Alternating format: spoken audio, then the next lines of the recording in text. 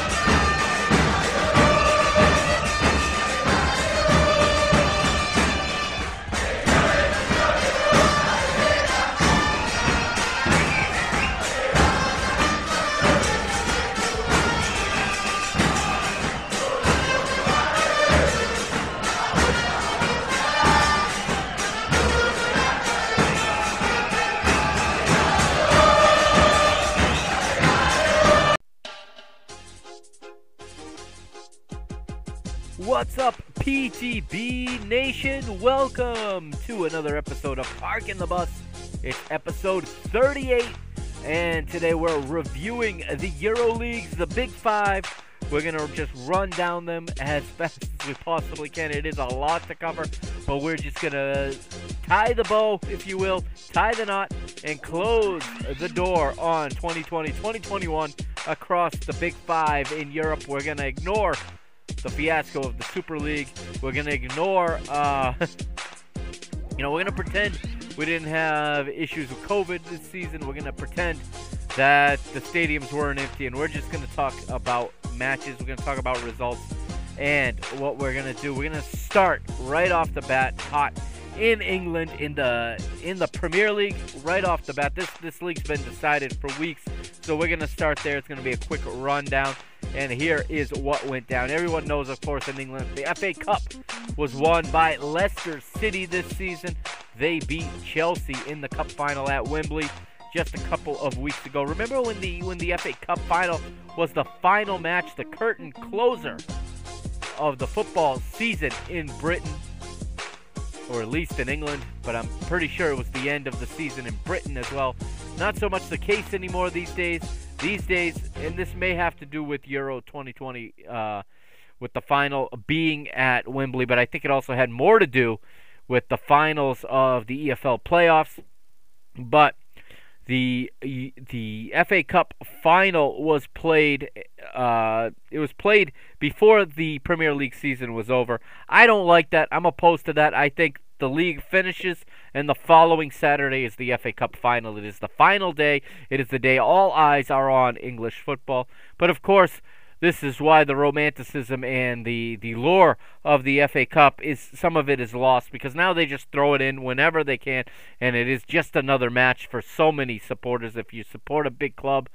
But this year we did get a little bit of magic in that Leicester City were the winners. Yes, they crumbled, and yes, they fell out of the top four in the Premier League, but not before lifting the FA Cup, and their supporters will be happy with this. And I do believe that this, if you're not going to win the title, I do believe that the FA Cup, I think, could mean more to the supporters than a fourth place finish in the Premier League. And I'll use this platform here, guys, to tell you. And if you're listening for the first time, I should probably introduce myself. I know it's episode 38, but I missed that part. I am the Mr. Mike Agustinu, the host here of the Park in the Bus podcast. And I have said, and I was vocal about this on Twitter, speaking with some other content creators, okay, and speaking with most notably Kartik Krishnaiyer of the World Soccer Talk podcast and the website. And he and I are in agreement about this. About how we believe that the FA Cup winner should get the fourth spot in the Champions League rather than fourth place. I think that is what would incentivize the FA Cup, incentivize the big clubs to take the FA Cup seriously and to give it the respect that it deserves. It is the oldest football competition on planet Earth. The FA Cup, it goes back to the 1860s, if I'm not mistaken. Maybe the 70s. But it goes back well over 100 years, okay? It goes back almost a century and a half now. we need to make it the key focal point of the season once again. I know that all the money is in the Premier League, and the Premier League draws all the interest and draws all the television numbers. But I think a bigger effort needs to be done by the FA and by their branding partners, by their sponsors, by all of their affiliates, and their broadcast partners as well, to make the FA Cup special again. A team like Leicester City winning, though, is a big help in that struggle, and I do believe that Leicester City should have gotten the 4th spot in the UEFA Champions League. Of course, Champions League was won by Chelsea, so they would have made it anyway, as they would have taken the automatic place as the Champions League winners had they not qualified through their league. All right, so that's the FA Cup. Let's go to the Premier League and let's look at the final table in the Premier League this season. We all know the champions with 86 points, Manchester City, 12 better than second place Manchester United. And again, if you listen to episode 36, you know what I think about Manchester United. And I do think that this is a little bit misleading, because that is a pretty low point total for a second place team. Let's be honest and call a spade a spade. On most seasons, that does not get you second place, and on many seasons, that gets you outside of the top 4. But for this year, it is Manchester United, 74 points in second place, 5 better than third place Liverpool, who recovered nicely at the end of the season. But again, only able to do that because the point totals in the top 4 were so low this year. Some fans will say that is parity, and that is good, and that is competition, and that's good for the league, that the top teams are dropping more points. Others will say it is a sign that the top teams are not as good as they normally are. I tell you what, PTB Nation, you make up your mind for yourself. You decide what the reason is. Perhaps you enjoy it better when the teams are all at full strength, and if someone wipes the floor with everybody and you get 100 points, you get 100 points because you deserve it. I tend to look at it that way, but I totally see the counterpoint that fewer points obviously makes for a closer table. It didn't make for a close table this year, but everything from 3 to 7 was a much closer race than any other season that I can remember, and there's fewer points separating the third place which goes to the Champions League, and 8th place that misses Europe altogether. There's actually more points between Manchester City and Manchester United in first and second place than there are between third place Liverpool and 8th place Arsenal. And that's the difference between making or missing Europe this season. So, 4th place, of course, are the Champions League winners, the new champions of Europe, Chelsea Football Club. They had 67 points. 1 better than the FA Cup winners, Leicester City, who drop out of the top 4 and, as I said, disappointingly miss out on the Champions League. But they will go to the Europa League as a consolation prize with 66 points. They were 1 point better than 6th place West Ham United, who will also travel, or I should say, who will also qualify for the Europa League. And I think the Hammers are going to be happy with that. Yes, they were in the top 4 for a large portion of the season, and they were in the battle for the Champions League right up till almost the end. But I don't think any Hammers fan is going to be disappointed with the chance to play European football next season. I don't think they're not going to make the most of their opportunity to take part in the Europa League next season. And the Europa Conference spot goes to 7th place Tottenham Hotspur, despite all of the calamity and all of the controversy and all of the poor performances this year. They edge their North London rivals Arsenal by 1 mere point to take that final European spot, and they will be England's representative in the debut edition of the UEFA Conference League. Now, nobody goes directly to the group stage in the Conference League. I'm sure I'll do an episode over the summer as we get closer, breaking down just how the format of this new competition works. But everybody has to go through a playoff before they can get into the Conference League proper into the 24-team group stage. Sorry, 32-team group stage. There will be 32 teams in the group stage of the Conference League, 32 teams in the group stage of the UEFA Europa League. So there are your European representatives for next season from England: Manchester City, Manchester United, Liverpool, Chelsea, Leicester City, West Ham United, and Tottenham Hotspur. 8th place has been mentioned. Arsenal, the Arsenal, they finish outside of Europe for the first time in about a generation. Mikel Arteta has a lot of work to do there if he is kept on. They finish 8th with 61 points, 2 better than 9th place Leeds.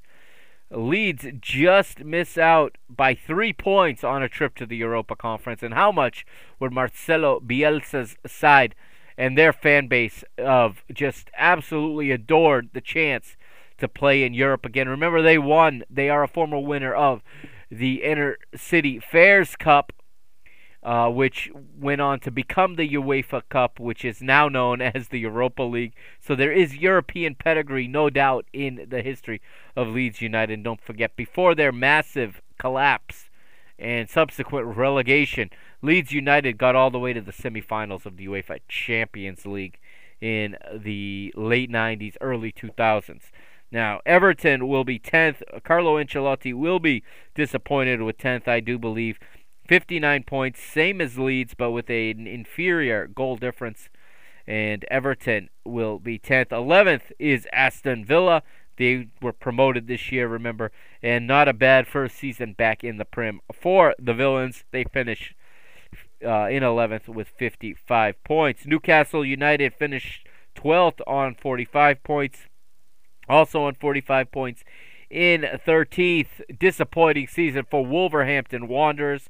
Wolves finish out of the European spots this year, again for the second season in a row. And I had said at the beginning of the season I was interested to see if they were a team that was going to bounce back into those European spots or if they were going to fall back into the relegation battle. Now, some unforeseen things happened to Wolves this season.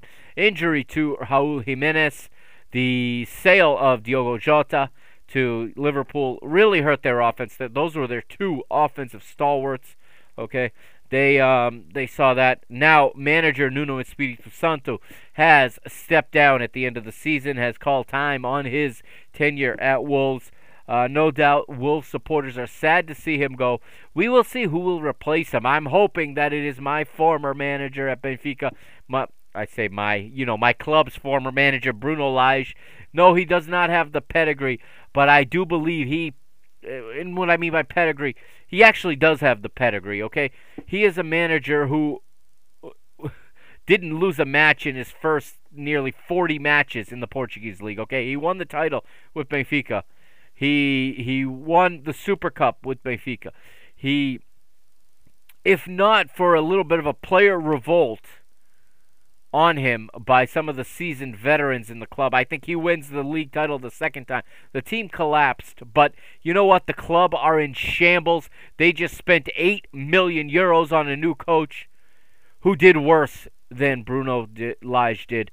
Okay, I think Bruno Lage is a fantastic manager. He speaks English very well. He's an effective communicator, and he's got experience in England, having worked under Carlos Carvalhal at Sheffield Wednesday and at Swansea City. And I think with time, Wolves supporters will fall in love with Bruno Lage. Just such a positive manager. Just brings the good out in football, and he gets the best out of his footballers. So long as they're not in a toxic situation, a toxic locker room. He inherited that problem at Benfica. Okay, he was able to put a Band-Aid on it for over a year, going undefeated for so long. And eventually, the Band-Aid came off, and the problems that were underlying eventually rose to the surface again. But I rate him very, very highly, and if he goes to Wolves, I will be super excited to watch next season. 14th place, Crystal Palace, 44 points. 15th place was Southampton, 43 points. Brighton finished 16th on 41. Burnley stay up. They have 39 points in 17th. And then your relegated sides for this season. Fulham Football Club, 18th place, 28 points. Not even close to survival. Same for West Brom, 26 points in 19th. And Sheffield United, the Blades, go down with 23 points. And that sums up, ladies and gentlemen, the English Premier League. However, let's take a look quickly at some of the leaders in the Premier League.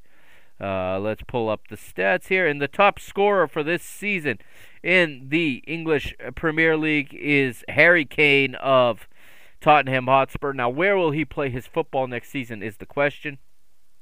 He had 23 goals. He's one better than Mohamed Salah, who had 22 goals. Bruno Fernandes of Manchester United, third on 18 goals, but half of those 18 coming from the penalty spot. Heung-min Son is fourth, with 17 goals, the same number of goals as Leeds United's Patrick Bamford, 17 for each of them. Dominic Calvert-Lewin is sixth with 16 goals. Jamie Vardy had 15th and 7, and Ollie Watkins of Aston Villa, 14 goals. So that sums up basically the English Premier League season. Now, let's move on to the Championship and see how that finished this year. And this year's champions in the Championship, now they play 46 rounds in this league. This is an incredibly competitive, incredibly bruising league. And hats off to anybody that can survive the English Championship. It's one of my favorite leagues in the world, though. Number one, the champions this year, once again, are the Canaries. Norwich City, going up with 97 points from 46 matches, 29 wins, 10 draws, 7 defeats. And Norwich are 6 points clear of second place Watford. Watford will also go up this year, returning, as Norwich and Watford really are yo-yo clubs that go up and down every couple of seasons. They've made many treks into the Premier League and been relegated several times back to the Championship, always near the top of the Championship when they're in that division. Third place was Brentford, 87 points, same as last season for Brentford. Fourth place was the Swansea Football Club, Swansea Association Football Club, 80 points for them, 2 better than Barnsley, who were in fifth.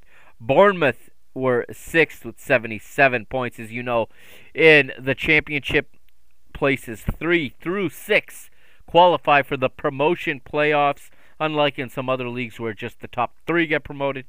In England, in the Championship, 1 and 2 get promoted automatically. That's Norwich and Watford. And then 3 through 6 will play in a playoff. We'll get to that in just a moment. 7th place was Reading with 70 points. 8th place, Cardiff with 68. Same amount of points as QPR. Queen's Park Rangers, 9th, also on 68, but a 15-goal less goal difference. Middlesbrough were 10th with 64 points. Millwall, 11th with 62. Luton Town, 62 points as well. They're 12th. Preston North End were 13th on 61 points. Stoke City, a former Premier League club not that long ago, they're 14th on 60 points. Blackburn Rovers, one time Premier League champions, back when Alan Shearer used to suit up for them. They're 15th in this year's Championship, 57 points. Coventry City, 55 points in 16th. And how about the former European champions, Nottingham Forest? A very, very disappointing 17th place this season on 52 points. Same as Birmingham City. 19th is Bristol City with 51 points. Huddersfield Town, 20th with 49.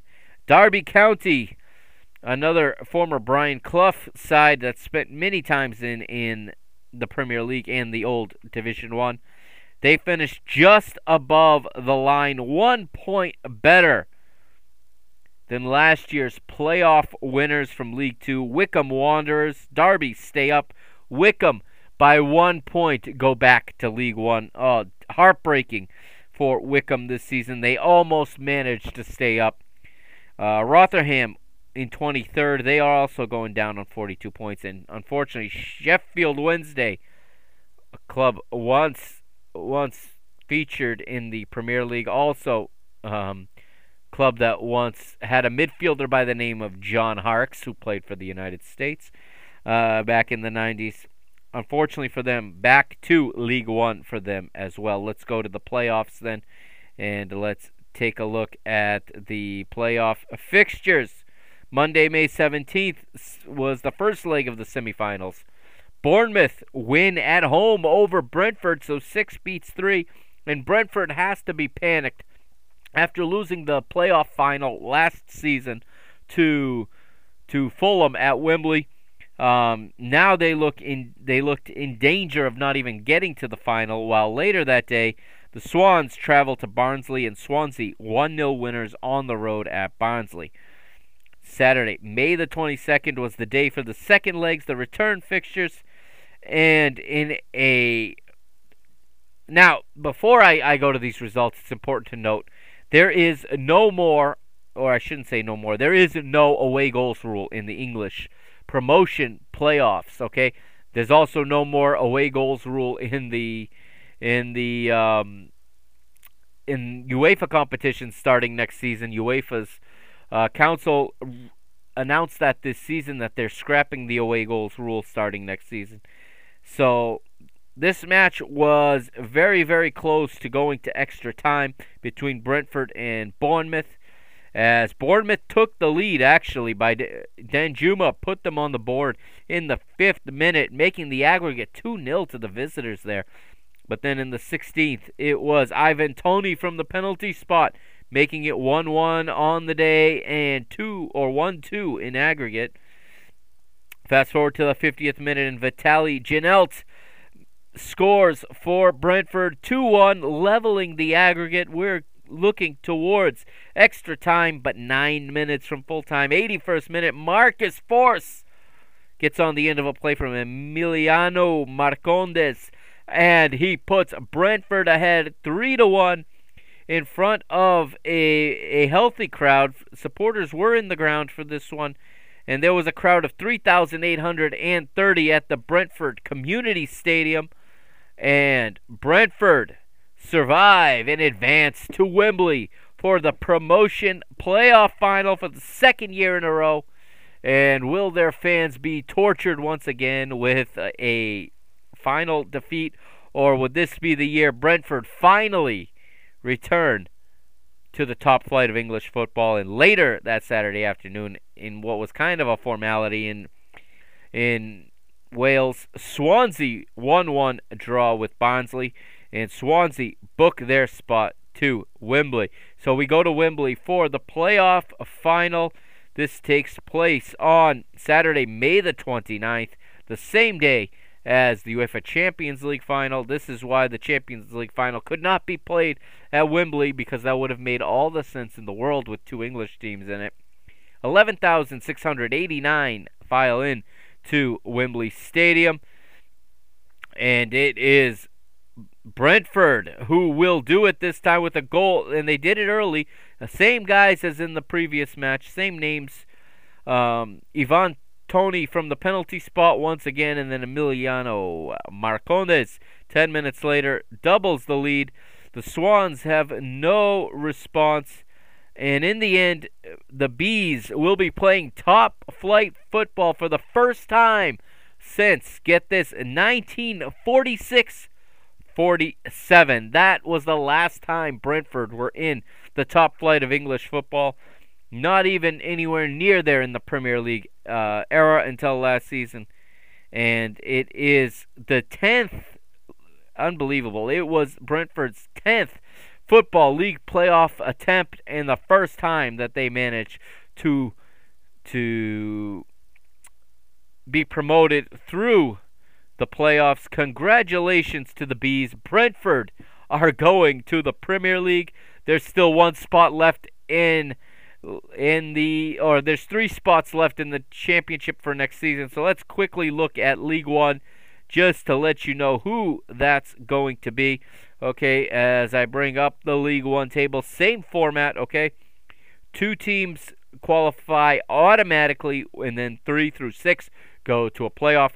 So Hull City AFC return to the championship. They were the champions of League One on 89 points from from 46 matches. Second place, Peterborough on 87 points. They are also promoted.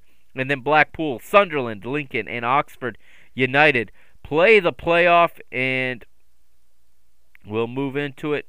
And at the end of the day, it is Blackpool winning the playoff. So Blackpool get the final spot in the championship next year.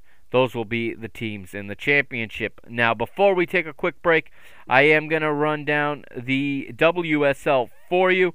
All right, and we'll go down the table. I know I kind of stopped talking about it a little bit as the episodes kind of got further and further apart and became less Eurocentric, just kind of the natural evolution of this show.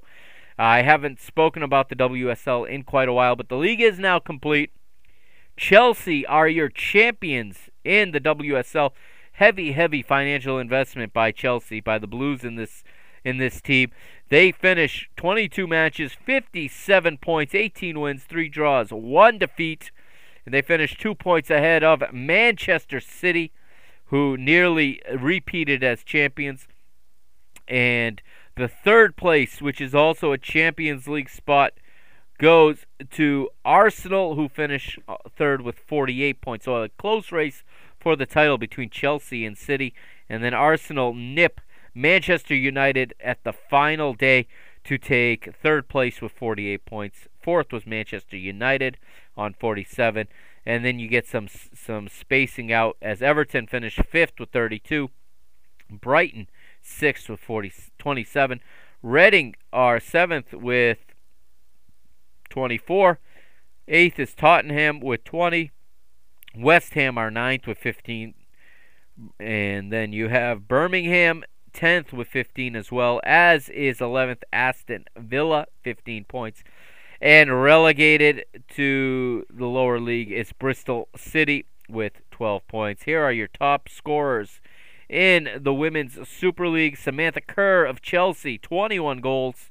She beats Vivian Miedema of Arsenal, who had 18. Fran Kirby of Chelsea is third with 16. And then Caitlin Ford, Ellen White, and Chloe Kelly. So Caitlin Ford of Arsenal, Ellen White, and Chloe Kelly of Manchester City, all with 10 goals. And they finish ahead of Pernille Harder of Chelsea and Ella Toone of Manchester United, who have 9. The highest American finisher was... I'm going to pull that up for you real quickly.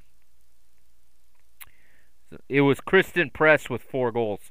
So, the American, Kristen Press, of course, of Manchester United. So, the American women in the WSL, at least from a goal-scoring standpoint, did not have the same kind of output as you might expect. But there's not a lot of Americans playing in the WSL, unfortunately. I wish there were more. I think it's a better place to be than the NWSL. I'm going to be honest about that. You're in clubs that are large, that have huge followings, that have good financial backings, and I think the Women's Champions League is one of the best competitions on earth. And for me, it does not. The NWSL here in the United States, although it may have plenty of U.S. national team stars and some international stars, I just don't like the format. I'll be honest.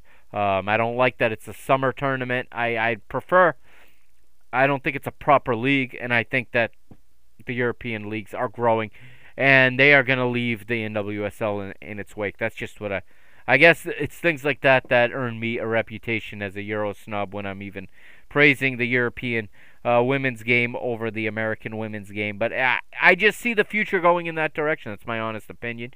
And everyone is free to disagree, but at that point... Also, before we take a break, I almost failed to mention Chelsea. The champions were also finalists in the UEFA Women's Champions League, but were absolutely stomped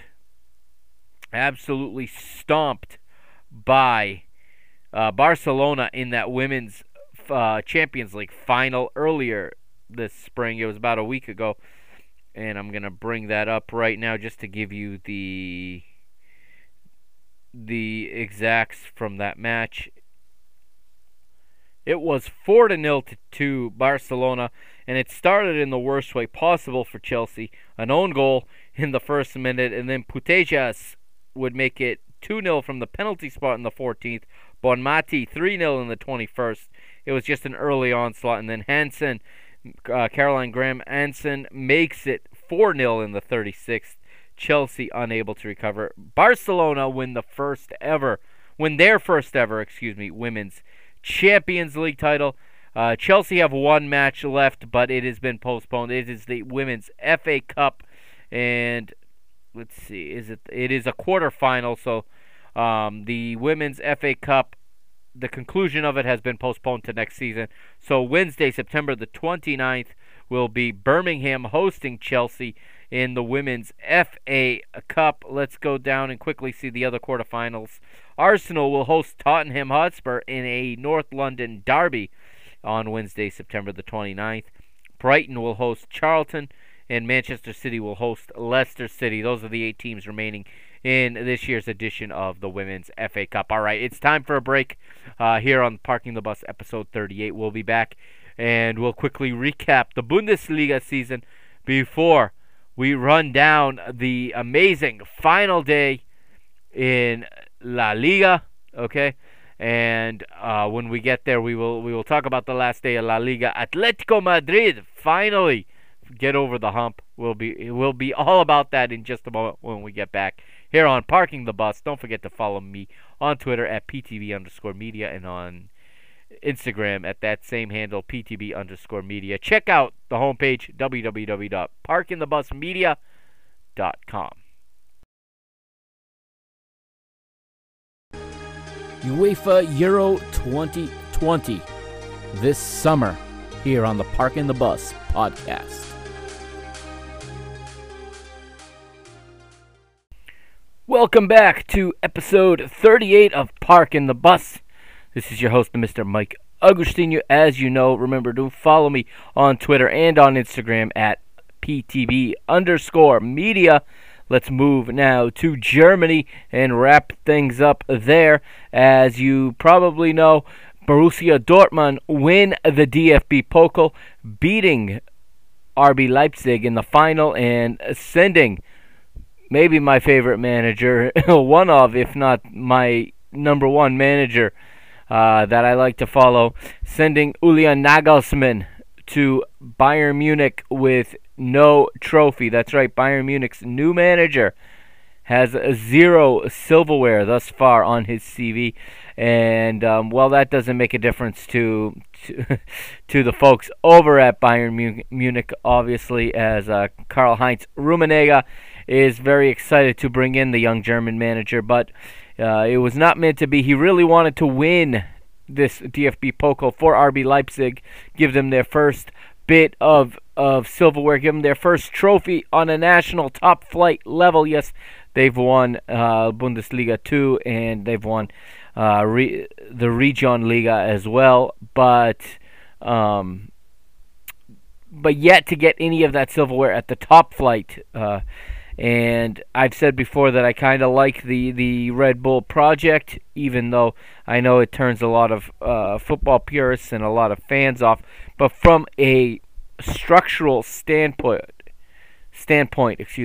I like the way that they are structured. I like the pyramid they have created through different countries, and the way that they can feed players to Leipzig without having really to go through the transfer market and be able to transfer players within their own clubs.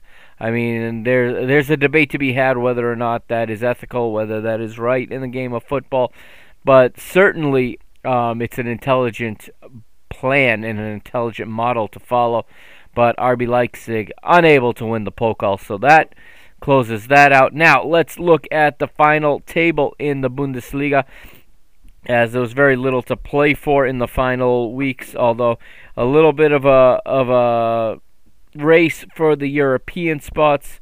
So let's go with the fixture list first for the final day of the league, which was Sunday, May the 22nd, a while ago now. But it was round 34, and here are the results in round 34. Cologne win 1-0 at home to Schalke. Schalke are relegated, as we've already hit on earlier this season. Dortmund win 3-1 at home to Leverkusen. Dortmund are safe in the Champions League. They'll be returning to the Champions League next season. Marcos Rose will be their new manager, and he's coming over from Gladbach. And it'll be very, very interesting to see that coaching dynamic as they make a change. They had a nice run of form, that Dortmund, that is, as they went through the last couple months of the season playing some really good football and getting some good results for their caretaker manager, Edin Terzic. And honestly, I really feel like Terzic should have kept the job. However, in the very German way of doing things, they had selected the successor to the position much earlier. It was back in, I believe, in January that they signed Marco Rose, and Marco Rose now leaves Gladbach and goes to Borussia Dortmund. Like I said, it'll be a very, very interesting transitional season next year for Borussia Dortmund. See if they can get themselves back towards the Bayern Munichs of the world and away from the Europa League race, as they have been trending in the wrong direction the last couple of seasons, and they're going to want to turn it around. Of course, though, when you're Borussia Dortmund, every single summer it seems like the world's big clubs, the Sharks, come shopping at your door for all of your young talent. Makes it very, very hard to push and to compete for the Bundesliga title. Frankfurt trying to get into the Champions League. They would end up being denied, but not through their own fault, at least not on the final match day, as Frankfurt win 3-1 at home over Freiburg. They get goals in this match from Andreas Silva, Torre, and Ash at 90 plus 2. 3-1. Silva finishes the season with 20 plus goals once again, and it was a good season for him. 28 goals, to be exact. Nowhere near the impeccable Robert Lewandowski, but still a very good tally of goals in a very, very difficult league for the young Portuguese striker this season. It'll be interesting to see how much playing time he manages to get at Euro 2020. As a result, still, for many people, he's lower in the pecking order than some other guys in that national team. Hoffenheim, 2-1 winners at home over Hertha Berlin. Union Berlin beat Leipzig. Leipzig were already guaranteed second place in the table, so they're not going to be too disappointed with that result, although that's, again, another loss to send off Julian Nagelsmann. And as you know, as I've reported, and by now I'm sure everyone's aware, the American Jesse Marsch is taking over at Leipzig next season. I said I liked their model. It also goes for coaches, as Jesse Marsch has made the journey from New York Red Bulls to a post as an assistant at RB Leipzig, to Red Bull Salzburg to gain more experience managing in Europe. And now he gets the chance. He makes it to the big team.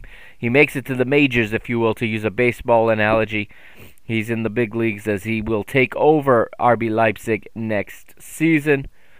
Stuttgart 0, Arminia Bielefeld 2, Werder Bremen 2, Mönchengladbach 4 in Marco Rose's departure match on the road at Bremen. American Joshua Sargent did feature. He played 67 minutes in this match. Did not get on the score sheet. And Wolfsburg, Champions League bound, featuring, of course, another American, John Brooks. They lose 3-2 at home to Mainz, and the already crowned champions finish it out with a 5-2 victory over Augsburg. Here, let's go to the table. Bayern Munich, as you know, are your champions for the 10th year in a row. If I'm not mistaken, I'll double check that. I'll count that for you just to make sure. I don't want to. I know I check myself on this every single time I say it, but it's 1, 2, 3. Sorry, it is the 9th in a row, and that's why I checked it. So, That is the 9th championship in a row for Bayern Munich, and for me, they are the best run club in the world. I say it all the time. I say it in conversations with people. I say it on different podcasts. I say it in online forums. I just tell everybody that if you want if you want to make your club big and you want to run a club the right way, the best thing to do is to look at what Bayern Munich do and to see how you can apply those principles. RB Leipzig, second place again. Overall, a good season for them. Headed back to the Champions League, 65 points. Dortmund, one behind them in third with 64. And Wolfsburg is fourth this year. They edge Frankfurt by 1 point, despite losing and Frankfurt winning. So Wolfsburg had already locked up this spot in the Champions League 1 week earlier. Leverkusen are sixth on 52 points, quite a bit behind Frankfurt. And the Europa Conference League spot goes to Union Berlin. And this is exciting, and I don't think there's a single neutral that's not excited for this. They were just promoted last season, and now here they are heading off to the inaugural edition of the UEFA Europa Conference. And I think that every Union Berlin supporter can't wait for the first road trip and to see where this competition is going to take them, as they're going to play in Europe for the very first time. Mönchengladbach 1 point behind them with 49. They're in 8th. They finish in 8th, just outside of Europe. Stuttgart 9th on 45 points. A very good season for Stuttgart. Freiburg right behind them in 10th, also on 45 points. Offenheim has 43. They are 11th. Mainz has 39. They are in 12th. Augsburg is 13th with 36 points, 1 point better than 14th place. Hertha Berlin, who really want to be higher in the table, who really have to figure out how to put this club where they belong, which is at least in the top half, if not fighting for European and Champions League spots. Arminia Bielefeld are safe by 2 points, also on 35 points. They're 15th. Cologne dropped to the relegation playoff, or the promotion relegation playoff match, finishing in 16th with 33 points despite the win on the final day. And Werder Bremen are relegated. Josh Sargent's side headed to Bundesliga 2, along with the historic Schalke 04. That leaves us one little bit of business, which is that promotion relegation playoff, and it is, well, let's take a look at Bundesliga 2's table very quickly before we move on then, as I'll pull that up here, and loading. Bear with me for just a moment, folks. There we go. The Bundesliga 2 table finishes as follows. 34 rounds in the Bundesliga 2 as well.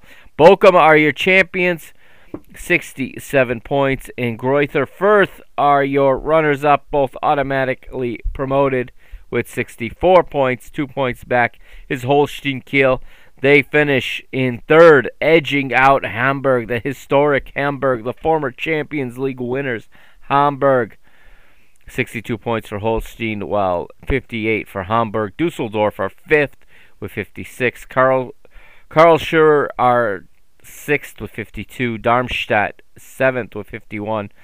Heidenheim right there with them in 8th, also on 51. Paderborn, St. Pauli, 47 points apiece, 9th and 10th respectively.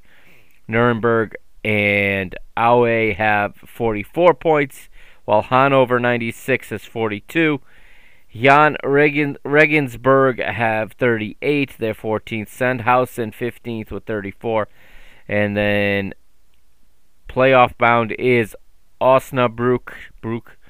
They have 33 points, while Eintracht Braunschweig are 17th with 31 points. And Wurzburger Kickers are relegated automatically with 25 points. All right, let's look then at this promotion relegation playoff, the one that's to go to Bundesliga 1, not the one that's going to Bundesliga 2. But here we go. It is Holstein Kyle traveling to Cologne for the first leg as the Bundesliga 1 side hosts the first leg. And it is the side from Bundesliga 2 who pull off the upset in the first leg. A goal from Simon Lorenz, assisted by Jae-Sung Lee, and Holstein Kiel win 1-0 on the road, making believers out of everybody and making everyone think maybe this will be the year that a Bundesliga 2 side wins this playoff. And then reality hits like an 18-wheel truck, like an absolute just tandem trailer. Because in the second leg, Holstein Kiel, playing at home in their home stadium in the Holstein Stadion in Kiel, Germany, and unfortunately in front of 2,350 people, Cologne come in and they stomp Holstein. It starts with Jonas Hector's third-minute goal to put Cologne up and level the tie 1 apiece. Jae-Sung Lee briefly scores a minute later in the fourth. This is a flying first couple of minutes. If you want to go, I do recommend going to ESPN Plus and finding this game and watching the first 15 minutes of it. It's 1-1 after 4. In the 6th minute, it is Sebastian Andersson for Cologne. He gets on the end of a pass from Florian Kainz, and it's now 2-1 to Cologne. 2-2 on aggregate, I should say. 7 minutes later in the 13th, it's Sebastian Andersson again from Florian Kainz. 3-1 on the day, now 3-2 on aggregate to Cologne.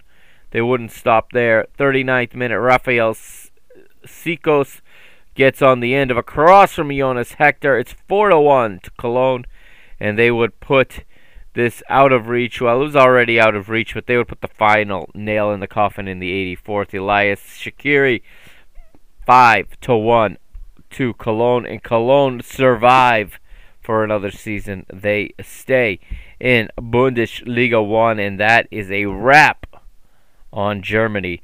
And we're going to move now to Spain. I'm going to pull that up. We had one of the closest title races in Europe and one of the closest title races in recent memory here in Spain. And you know, Atleti and Real Madrid just fighting tooth and nail to the end. And what a difference Luis Suarez has made this season for Atletico Madrid. And what bigger a sign of mismanagement and incompetence and just misjudgment on the part of Football Club Barcelona for allowing Luis Suarez not just to leave but to go to Atletico Madrid. It made all the difference in the world. We're going to look at the fixtures from the final day, Saturday, May the 22nd. There were 2 games that were inconsequential on Sunday, May the 23rd. I'll read those results first. Granada 0-0 at home to Getafe, while Sevilla would win 1-0 at home to Deportivo Alaves. Now, a day earlier than that, it is the title decider, and there were some European places in question as well. Those were decided here on this one in Galicia. Celta de Vigo hosted Real Betis. Celta de Vigo went up 2-0 in this one. Real Betis come all the way back, and Betis get goals from Iglesias, from Fekir and Ruiz to make it 3-2 and completely turn the result around. Iago Aspas and Brais Mendez, the goal scorers for Celta, but in the end, Betis get their European spot. Eibar host Barcelona. Barcelona, nothing to play for in this one, eliminated from contention. And Barcelona win 1-0 on the road to Eibar. Elche host Athletic Bilbao. Elche win 2-0 on the day, while Osasuna drop a 1-0 home decision to Real Sociedad. And Huesca and Valencia draw 0-0. That brings us to the 2 key matches of the weekend of the round, and the ones that would decide the La Liga champion for 2020-2021. I'm talking, of course, about Real Madrid versus Villarreal and Real Valladolid versus Atletico Madrid. Real Madrid playing at home in the, not in the Bernabeu, but in the Alfredo Di Stefano, in the training ground. And here is the 11 for both Villarreal and Real Madrid. We'll start with Villarreal. As you know, a few days later, they would go on to lift the Europa League title. You heard about it in episode 36. Goalkeeper for Villarreal, for Unai Emery, is Geronimo Rulli. 4 across the back in the 4-4-2. Mario Gaspar is the captain at right back. Raul Albiol and Pau Torres, the center back, pairing while Alfonso Pedraza plays as the left back. In midfield, Jeremy Pino on the right, Etienne Capuy and Daniel Parejo in the center. Manuel Trigueros is the left-sided midfielder, and the strike tandem of Carlos Baca and Gerard Moreno. For Real Madrid now, for Zinedine Zidane, and I suppose in a moment when we get through these results, we'll talk about everything involving Zinedine Zidane and Real Madrid. But in goal, he goes with Thibaut Courtois. 4-3-3 is his preferred formation. Alvaro Ordizola is the right back. Eder Militao and Rafael Varane are the center backs, with Miguel Gutierrez as the left back. 3 in midfield. Casemiro is the anchor in that midfield, playing in the number 6 with Luka Modric to his right and Federico Valverde to his right and Modric to his left. The 3-man strike tandem up front is led by the captain Karim Benzema, back in the France squad after so many years. He is back. He was picked for Euro 2020, returns to play for his country. He's been top-level talent this whole time, but had been on the outs in his national team, and now he finds himself back in, headed to the big show, headed to Euro 2020. And to his right, he's got Marcos Asensio, and to his left, Vinicius Jr. Meanwhile, the other match over across the country, if you will, in Valladolid, it is Real Valladolid and Atletico Madrid. The lineup starting with Valladolid in goal. They have Jordi Masip, 4 across the back in there. 4-4-2 for their manager Sergio Gonzalez. They've got the right back Saidi Janko, the center back pairing of Kiko and Jawad El Yamik, and Lucas Olaza is the left back. Oscar Plano is the right-sided midfielder, with Federico San Emeterio and Roque Mesa as the center midfielders. Tony Villa is the left-sided midfielder, and they're playing behind the strike tandem of Sean Weissman and Marcus de Souza. For Atletico Madrid, the leaders coming into this final round, Diego Simeone goes for a 4-3-3. You guys know how I feel about Diego Simeone. If you've listened to this show ever before, on a day where I'm talking Spanish football, you know what I think about Diego Simeone. I am very, very at my wits and to my extreme level of patience with him. I think he's a hindrance, honestly. I think he's a great manager, but for the personnel he has in his team at this time, I don't think he's the right man. He obviously gets the job done this season, but I don't like this approach. But then again, who am I to question, especially the way that it all worked out? But he goes into a 4-3-3 with Jan Oblak in goal, of course. Kieran Trippier is the right back. He's headed to Euro 2020 with England. Jose Jimenez and Felipe are the center back pairing, with Mario Hermoso as the left back. 3 in midfield, anchored by the captain Koke.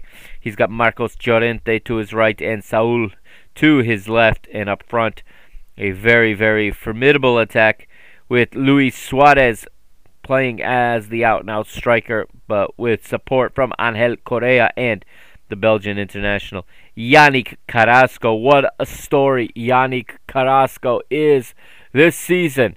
Since returning, he returned after COVID from the Chinese Super League. He was almost buried, almost forgotten by Real Madrid, by Atletico Madrid, excuse me.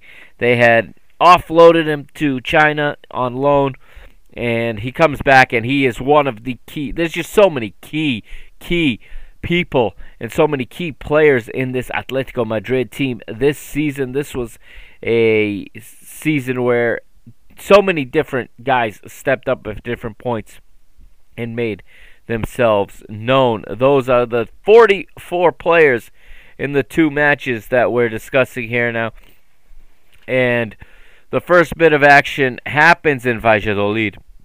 And it is the home side, Valladolid, going ahead in the 18th minute. Oscar Plano puts them ahead, and worry and panic starts to set in for Atleti supporters. They knew they were going to have to suffer. Now remember, 1 week earlier in round 37, they had to make a massive comeback in order to put themselves in first place in the final match of the season at the Wanda Metropolitano.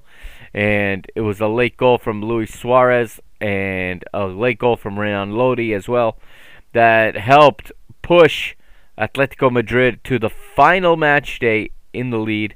Of course, Real Madrid had done their part the week earlier, and they would have overtaken them had that comeback not taken place. And here we go again. It is deja vu, 18 minutes in, and Valladolid are ahead. And not long after, 1 minute later, over at the Alfredo Di Stefano, you get Villarreal getting on the board. The roadside, shocking Los Blancos. And it is Jeremy Pino from Gerardo Moreno. And it's 1-0 to the Yellow Submarine. And I honestly think as I would watch these two matches unfold, and I had them both on, I'm sitting here thinking to myself that Simeone is going to sit there, and he's actually, this guy, I'm looking at him and I'm like, this guy looks comfortable losing. He's found out that Villarreal have gone ahead, but you can't possibly imagine that Real Madrid are not going to muster a comeback. You have to assume in these situations that your rival is going to get the result they need to in order to force you to win the game. But I felt the way the match was managed by Simeone all 90 minutes, it was as if he knew the result and there was nothing to worry about. He was just so laid back. And I don't mean this as a compliment to Diego Simeone. I think he was a little out of touch with the reality of the situation he was in. Or at least that's the way it came across. It is 1-0 to Valladolid and 1-0 to Villarreal. Both teams fighting for the title are losing, and I'm thinking back to the final day of the Brazilian League last season. You remember that was episode 27, where Flamengo and Inter went into the final night of the season, where either team could have still been champion, and both teams lost. Therefore, Flamengo were crowned champions of Brazil. It started to look like maybe we were going to see that here in Spain as well. And both matches go to the halftime. Team Talk with those results on the board, the matching 1-0 results. Valladolid and Villarreal in front, and the Madrid sides who are fighting for the title both behind. Now, we get a change here as also the 55th minute is when things start to get interesting here in the second half, and it's in Madrid first, and it is Real. Benzema appears to have leveled for Real Madrid, which then brings them within 1 goal of the lead in the league. Of course, a draw does them no good. A draw is as good as a loss to Real Madrid in this one. They have to win, but now they appear to have pulled the deficit in half. However, the referee puts his hand to his ear, listens, and VAR overrules and calls that goal back, ruling Benzema offside. And a sigh of relief, I'm sure, on the bench for Atleti at that moment, as Atletico Madrid, you could see when you're watching, the players on the bench had phones out and they're watching the Real Madrid match more than they're watching their own match. And that is not good. I don't like that, because Atletico Madrid don't need the help. All they need to do is win. I know they're losing at this stage of the match, but they have to have the belief that they're going to win. They had just come back a week earlier. Fortunately for Los Colchoneros, in the 57th minute, 1 minute after Benzema's goal was disallowed by VAR, Angel Correa with an immaculate toe poke. I mean, it was a futsal goal, but from distance, it was beautiful. He's on the dribble. He uses his right foot to roll the ball with the sole of his foot from right to left and put it right in front of him. And rather than winding up and shooting with his left foot, because he knew that window of space and that window of opportunity, that path to the goal, was going to close in a split second. He knew he didn't have time for a left-footed wind-up. Nope, he just pulled off the amazing toe poke from outside the penalty area, from 21 yards, not waiting for that ball to roll across his body and get to his left foot. Instead, he fires his right pinky toes right onto the ball, and the ball knuckles right through the gap. The goalie does not even make a move. He does not even react to it. He has no idea what's coming, and by the time he realizes it, it's too late. It's in the back of the net. Atleti have pulled level and now go ahead by 2 points with the current results. Of course, if you're Real Madrid, this is worrying only because Atleti have pulled level. But at the end of the day, if you're Real Madrid, you still have to win the match, regardless of what Atleti do.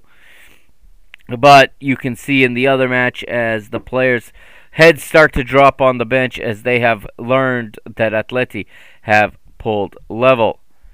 63rd minute, and Simeone makes a double substitution, and he brings in the connection from the week prior. That's right, 1 week earlier, these two combined for the first goal, for the equalizer.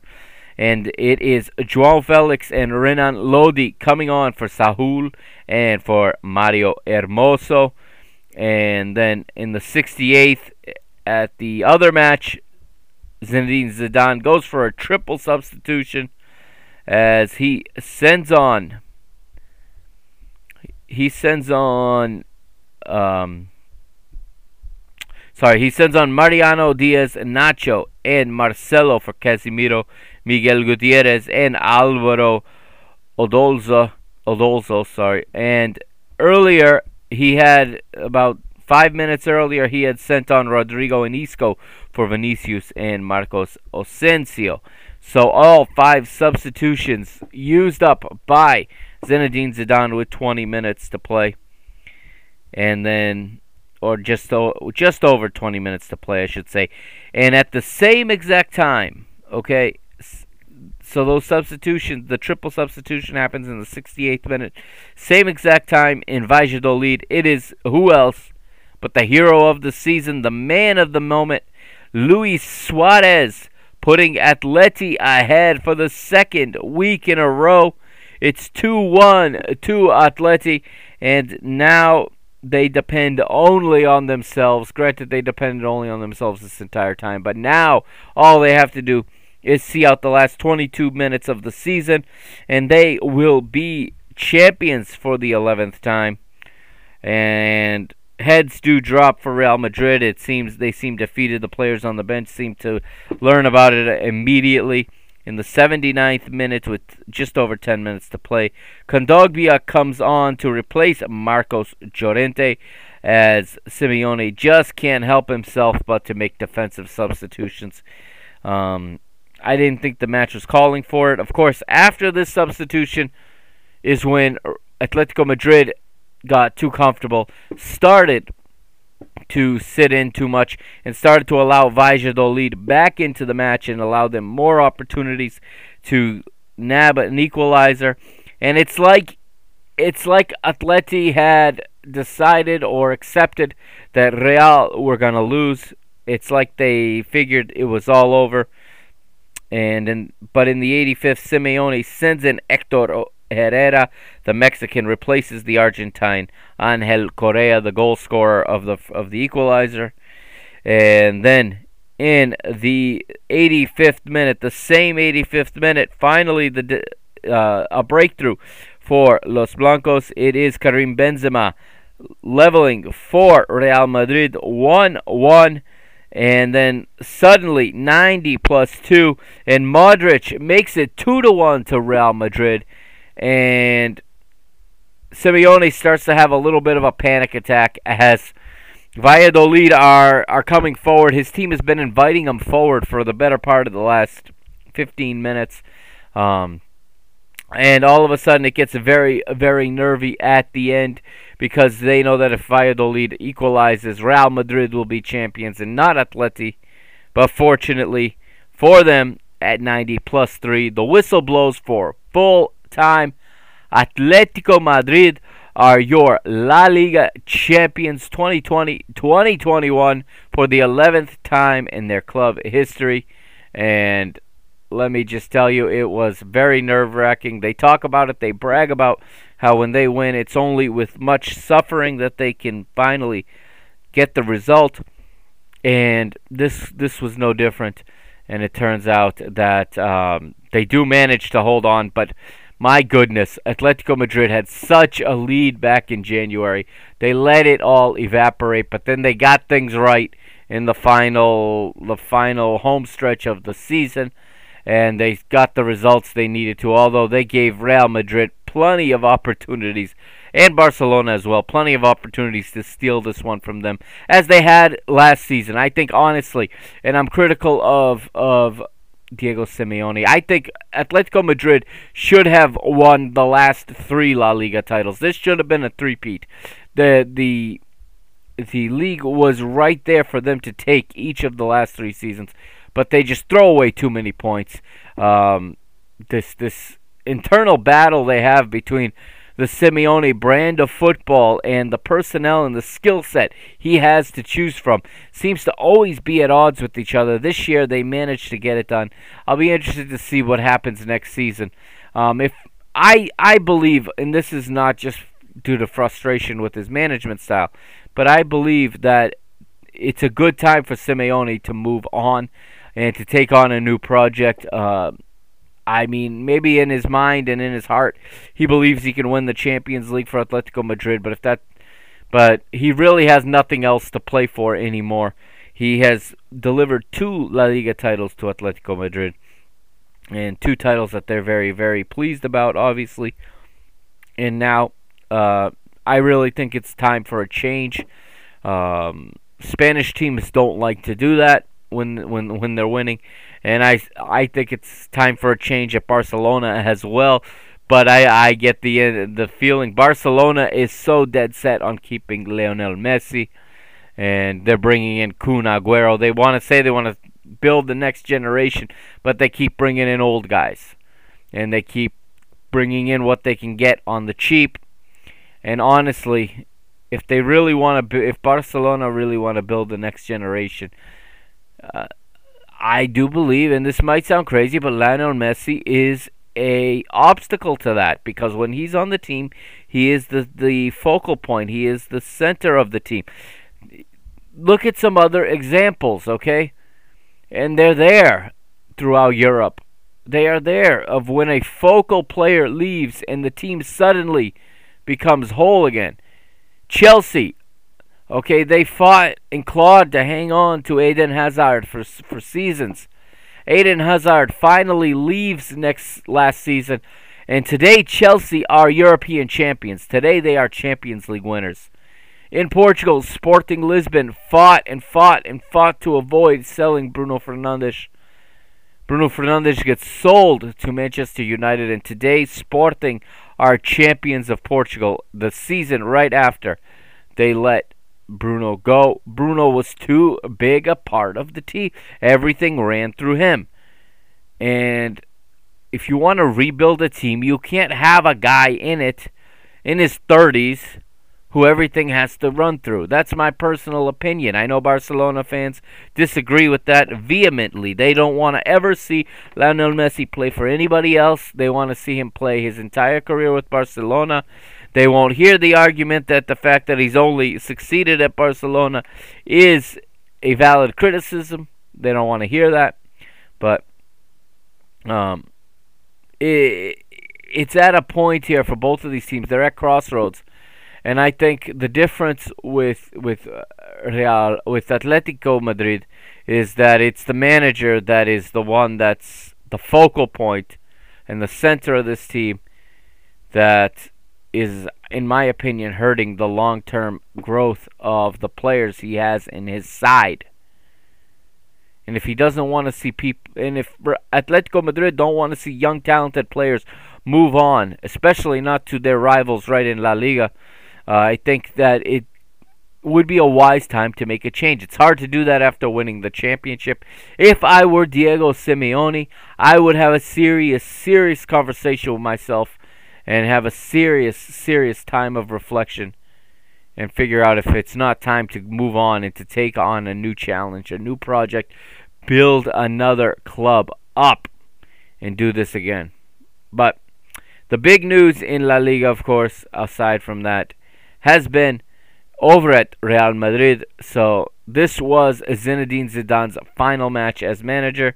Earlier this week, he wrote a letter to AS, to the Spanish newspaper AS, and which he said he's leaving not because he's quitting, but because he is not supported by the club. And I think this is a blow to Florentino Perez and what has been just a spring of absolute onslaughts of bad moments for Florentino Perez. Florentino Perez has never looked worse. I'm going to be honest with you. When he talked about how he wanted pity that Real Madrid can't sign Kylian Mbappe under this model. Of course, he's, when asked again that, so you're saying teams spend too much money. Are you not going to be making those kinds of transfers again? He says, oh no, we're going to go for those transfers. So he wants to cry foul that he doesn't have any money. Barcelona's 500 million in debt. They're taking out another loan for 500 million. It's insane.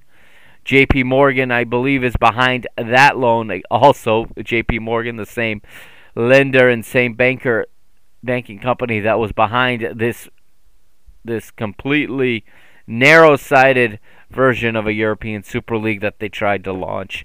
UEFA is threatening sanctions if Barcelona, Real Madrid, and Juventus do not leave the Super League and do not officially step away from it. But it is going to be a very interesting summer to see what happens, not to say the least.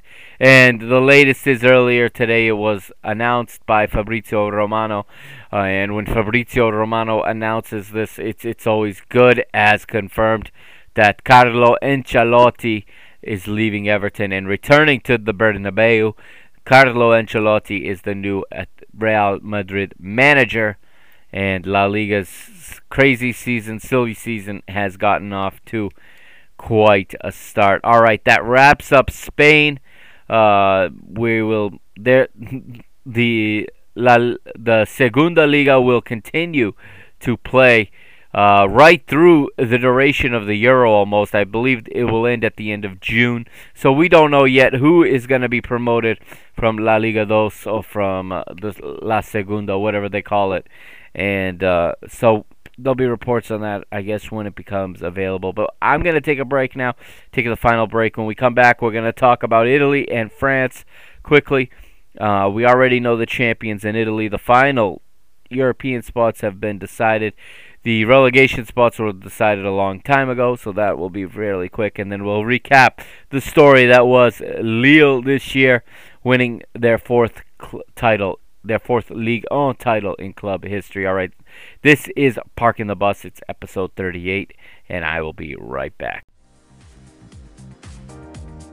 You're listening to the Parking the Bus podcast here on the PTB Media Network, your English language home of Copa Libertadores.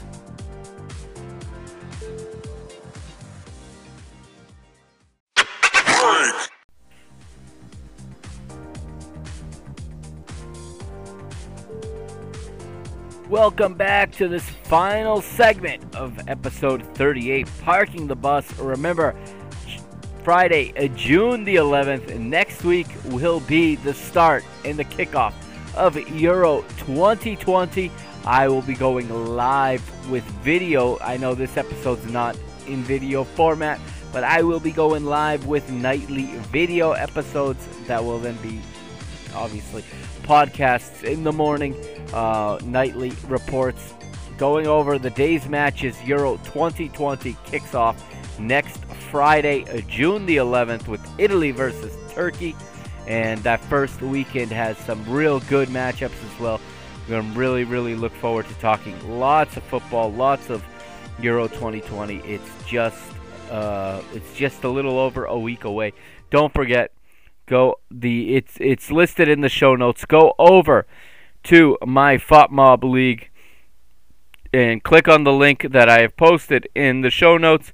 All right, enter the code that I have given and join my league and play Pick'em against me and against other listeners, and we'll see who has the most accurate predictions for Euro 2020. All right, let's go to Italy now, and let's wrap up the Serie A season. We already know Inter are the champions. Milan already headed for the Champions League, and then there's a few other spots to figure out here on the final day. It's round 38 in Serie A, and we'll bring up the fixtures now as we close the season on Sunday, May the 23rd. Inter 5-1 victories over Udinese, already champions, obviously. The big one for second and third place in Bergamo, but Atalanta will drop this one at home to AC Milan. Milan win 2-0 on the road. Bologna are beaten 1-4 at home by Juventus, a Juventus side that had Cristiano Ronaldo on the bench. That's right, Andrea Pirlo rolling the dice. There's different theories as to why this happened. Some say that the manager and the player together agreed that it was best that he rest. I assume he's talking about resting for Euro 2020 because it's the final match of the season. I can't believe with the Champions League on the line that Andrea Pirlo would allow anybody to tell him to keep Ronaldo off the bench, off the pitch.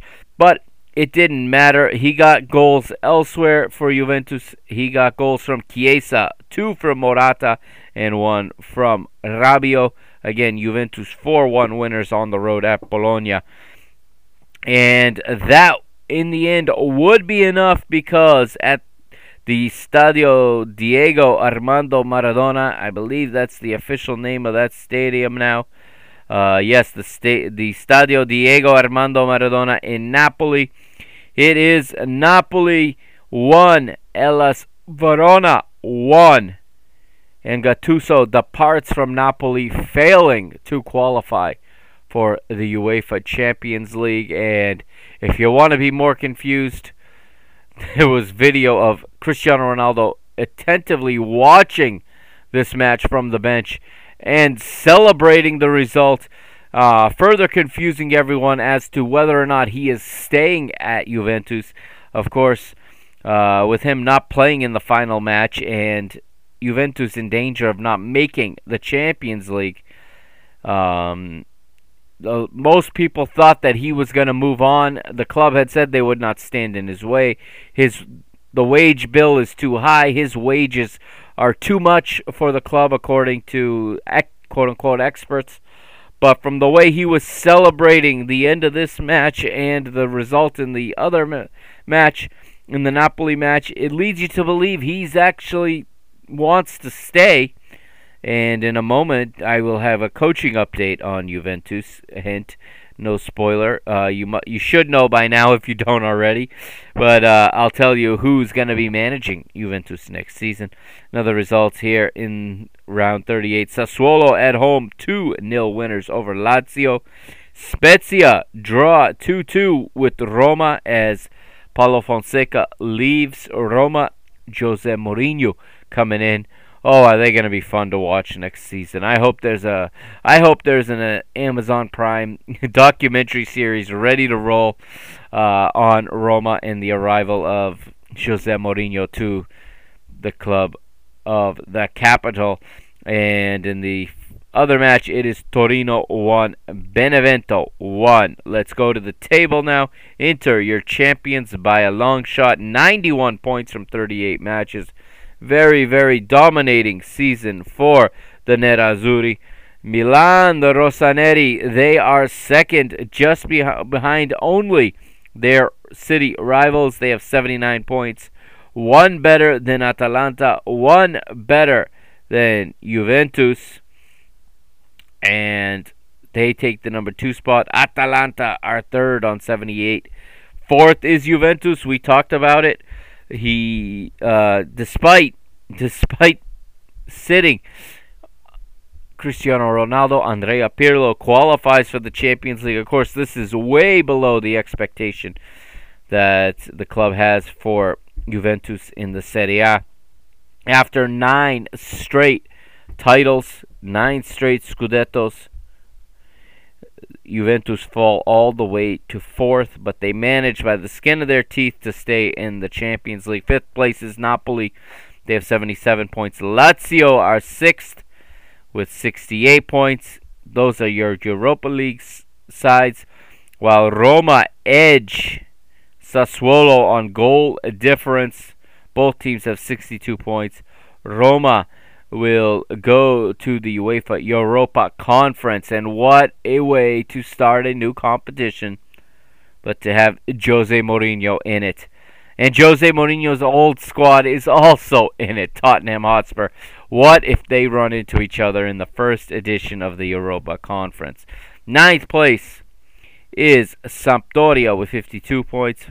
Hellas Verona is 10th with 45. Genoa 11th on 42. Bologna have 41. Fiorentina 40. Udinese 40. In 15th, it's Spezia with 39. Cagliari are 16th with 37. They're just slightly better than Torino, who also have 37, but with a lesser goal difference. But Torino, the historic Torino, managed to stay in Serie A by 4 points. And unfortunately, Benevento are relegated back to Serie B. And they're taking with them Crotone and another historic club. And it's always sad to see this team go down. I do hope they'll be back. It is Parma going down in last place with only 20 points. A quick look at the leaders in Serie A. Cristiano Ronaldo wins the Golden Boot with 29 goals. Romelu Lukaku is second with 24. Luis Muriel of Atalanta has 22. Dusan Vlahovic of Fiorentina has 21. Ciro Immobile has another 20-goal season as he picks up 20. Simi of Crotone has 20. Lorenzo Insigne has 19. And then Lautaro Martinez and Domenico Berardi with 17. 10th place goes to João Pedro with 16. That rounds out the top 10. Those are your goal scorers in Serie A. Let's go now to French Ligue 1. Maybe the story of the season because of who they beat. We're talking, of course, about Lille, as Lille crowned champions for the 4th time in their history. And this was a lot less dramatic on the final day than it was in Spain. Again, both Lille and PSG with a chance to win the title on the final day. And the final day would take place Sunday, May the 23rd. And those are the two results at the top of my list, but I'll go through the other ones. First, Lens 0-0 draw with Monaco. Olympique Lyon lose 3-2 at home to Nice. Metz draw 1-1 at home to Marseille. Nantes lose at home 1-2 to Montpellier. Reims lose 2-1 to Bordeaux. Rennes win 2-0 over Nimes. Saint-Etienne are beaten 1-0 on their home ground by Dijon. And Strasbourg draw with Lorient 1-1. That brings us to the other matches. So PSG needing to win on the road at Brest in order to leave themselves a chance to win the title. They need to win and have Lille not win. Well, PSG does their part. They get goals. They get an own goal from Fiverr and another one from Kylian Mbappe to win 2-0 at Brest. However, it was never in doubt in Angers. It's Angers versus Lille, and it was in the 10th minute. The Canadian Jonathan David scores on a beautiful pass from Renato Sanchez, and what a recovery story. What a rebirth for the Portugal international. The Euro 2016 champion Renato Sanchez, since leaving Benfica in 2016, has been bounced around with loan move to loan move. It didn't work out at Bayern Munich. It didn't work out on loan at Swansea. Finally, he finds a home here, and he finds a role, and he was big in this one. When he was on the pitch, he was very, very good this season for Christophe Galtier. And Lille, 2-1 winners. They would surrender a goal very, very late. In fact, it was practically the last touch of the ball. But Lille edge Paris Saint-Germain. And what does that mean for Mauricio Pochettino? How about mismanagement by Paris Saint-Germain, by PSG, sacking Thomas Tuchel in the middle of the season on just, again, incompetence, and money can't buy you competence. That's what's becoming very clear. Whether you're Real Madrid, whether you're FC Barcelona, whether you're PSG, or whether you're, anybody else. Money cannot buy you competence.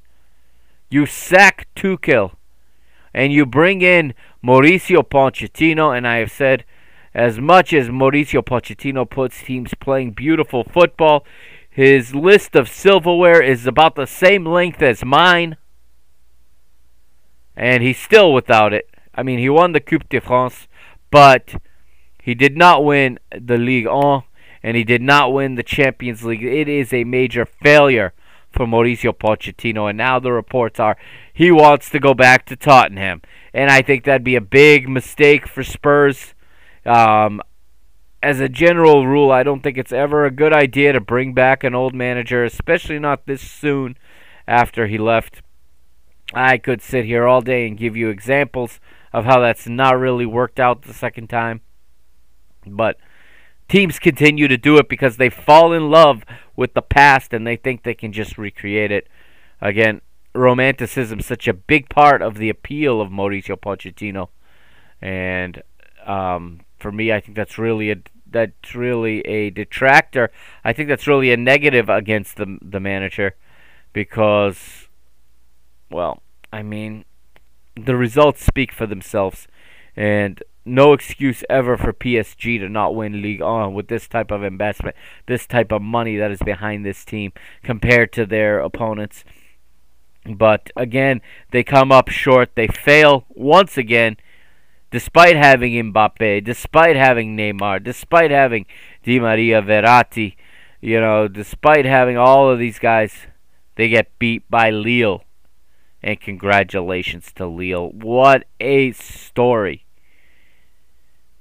To peel back to Italy for a moment before we go, I said I'd let you know who was managing Juventus. That's right. Andrea Pirlo sacked this week from Juventus, or last week actually. This is old news now, and almost immediately replaced by Massimo Allegri. Again, I just told you what I told you about bringing back the old manager. I think Juventus are making the same mistake, but what I think Juventus are telling everyone is that they made a mistake in letting Allegri go in the first place. Allegri originally had said that he would like to see Cristiano Ronaldo moved on and like to see that money reinvested in the squad. However, the last I've heard, and I've asked some questions to some people on the ground in Europe that I happen to know, and some that cover the situation, and right now there's more signs indicating that Cristiano Ronaldo stays at Juventus than there is of him leaving, and part of the reason is that salary, and there is an unwillingness in a lot of sides to pick that salary up. Of course, Manchester United always a possibility and always a rumor for Cristiano Ronaldo, but I think right now they're much more focused on bringing in Jadon Sancho and Harry Kane, for example. Those are really where I think they want to spend that money to get more years out of that investment than they would get out of Cristiano Ronaldo. There's always his old club in Portugal, Sporting, who delusionally think that he's going to come play for them.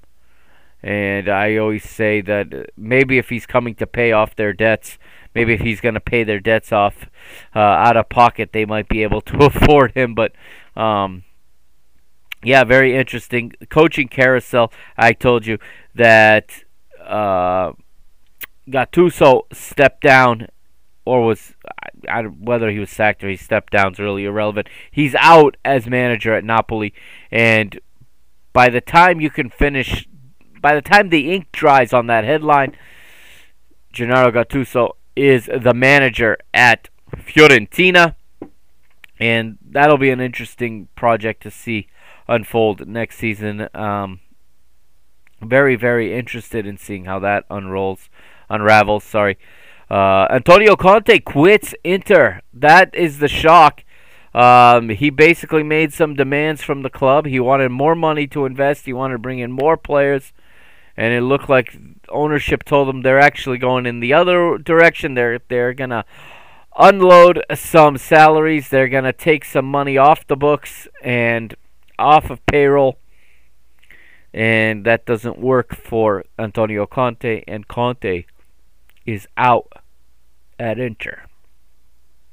Now, rumors of Romelu Lukaku being out as well. Filippo Inzaghi is replacing Antonio Conte, and now the rumors of Lukaku leaving have been put to bed by Lukaku himself. Lukaku has said that he's spoken to Inzaghi and that he is going to stay at Inter Milan, but you're gonna most likely see Alexis leave. You're gonna most likely see Ashley Young leave.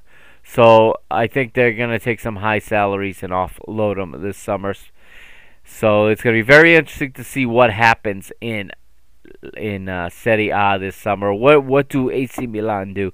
Do they go out and get some more players, or do they continue to trust what they have right now? Also, Napoli will have a new manager, like we said. We'll see how that affects Mexican international Chucky Lozano, as he is one of the bright spots in that Napoli side. Also, just so many Roma. Who knows what that's going to look like? Who is Mourinho bringing in? Very, very excited to see, and very happy to remind you that next season, if you're looking for Serie A, don't go looking on ESPN Plus. That's because next season, the Italian Serie A comes to a new home at Paramount Plus here in the United States. And I love Paramount Plus, and I can't wait to see how it's presented on Paramount Plus. They've done such a great job with the Champions League. A little bit of programming note before I go. More episodes coming out this week. Tomorrow we've got a Copa Libertadores, Copa Sudamericana review. On Friday night we're gonna have probably a video. It's probably going to be a live stream edition and obviously a podcast as well. Reviewing Brasileirão Round 1. The Brazilian League started last season. And then this weekend I will have a CONCACAF edition where we're going to look at I haven't decided yet if it's going to be 1 or 2 episodes, but we're going to look at the Liga MX Liguilla final, La Gran Final, Cruz Azul versus Santos Laguna. And also, we have the CONCACAF Nations League to talk about and the UEFA U21 Championships as well before we head into next week and before we get ready for Euro 2020, which will consume my life for the next 30 days once that starts. So, thank you for joining me. This has been the Mr. Mike Agustino for the PTB Media Network, presenting you episode 38 of Parking the Bus. And don't forget to follow on Twitter and on Instagram at PTB_media, as well as going over and signing our guest book and getting on the email list at www.parkingthebusmedia.com.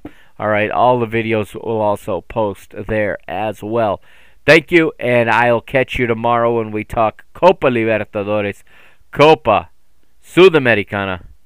This is a wrap on the European season 2020-2021.